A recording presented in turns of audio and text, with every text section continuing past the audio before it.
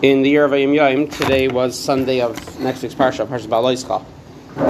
Parshas Ba'aloischa, as we're going to learn next week, starts off with the mitzvah of Aaron HaKohen lighting the menorah. Ba'aloischa es haneros, when you, Aaron, will kindle the flames of the menorah. So there are halachos about how to kindle the menorah.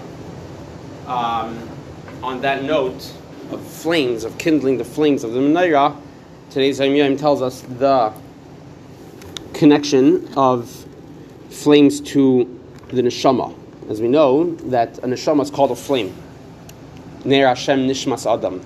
The fire of Hashem is the soul of a person. And many different contexts, many different details, in different places of Chassidus, we compare the neshama of a yid to a flame. So, again, there's many different ideas of what that connection is. So today's Ayim Yom tells us a story, anecdote, something that the Alter Rebbe said to someone in Yechidus. So a chassid came to Alter Rebbe in Yechidus, and the Alter Rebbe told him that your neshama is a flame. So what's a flame? What's a candle? Or not a candle, but I should say a lamp, like in the menorah. So you have a cup or a bowl, and then you have oil, and you have a wick, and all that is still not the fire. All that is still not a flame. The flame is when you ignite a fire and then light the wick, and it burns from the oil that's in the cup. So there's a lot of ingredients, but you need to have that spark. You need to have that spark. If you don't have the spark, then everything else is not a fire. Just having a bowl, just having oil, just having a wick, it's not fire. So the Alter Rebbe told this chassid that you have all the ingredients already, which means in today's Ayim Yom doesn't explain the details, but in other places Chassidus explains that means that you have your mitzvahs and you have your Torah. In other words, you have the bowl and you have the wick and you have the oil, all those ingredients, whatever they correspond to. You have all that, but you're missing the spark. The Alter Rebbe told this chassid, you're missing the spark, which will ultimately be the flame. How do you ignite a spark? So just like physically, it's by banging or striking two things together.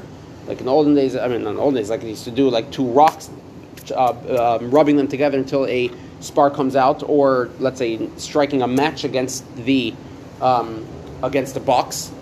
So in any case of igniting a spark, it comes through striking. It comes through banging, a friction. So Alter Rebbe said that's how you need to light your spark, through a friction. What kind of friction? Doesn't sound good. Friction of your nefesh habahamis. Your nefesh habahamis, your yetzer hara, desires a lot of things, and that's what leads to not good things. You have to strike that. You have to stop that. Sorry, not stop that. You have to strike that, which means you have to, so to speak, fight your nefesh habahamis. That's how you ignite your spark of your neshama. That's today's Ayim Yom. So to explain a little bit more and practically, what that means is that a lot of times we do a lot of mitzvahs, we learn a lot of Torah. Of course, we're a yid with the neshama, so technically our connection to Hashem should be strong, should be well. How come we don't feel connected? How come we don't feel on fire? How come we don't feel alive? Now, the Rebbe says sometimes we're missing the ignition. The ignition is by fighting our yetzer hara, because sometimes, together with all the good things that we're doing, if we're chas v'shalom also involved in not good things, sometimes those not good things could actually tie us down and not allow our neshamas to feel connected to Hashem, even though we're davening and we're learning and we're doing mitzvahs. Okay? So we have to pay attention to both things. We have to pay attention to the good things that we're doing, but also, and to strengthen the good things that we're doing, but also to make sure that if there's anything not good, that we take care of that as well. And that will actually be the ignition for our neshama.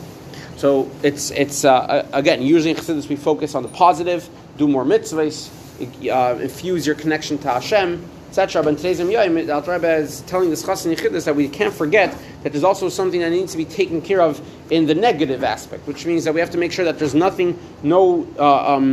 there's no big problem, there's no aveira that's tying us down, and if there is, then what can we do to fix it? So the question to think about today for 50 seconds with the word Hashem as part of the answer, and then thinking about Hashem to whom we're about to begin davening. What is an area in my life that I need to improve, that I can improve in today?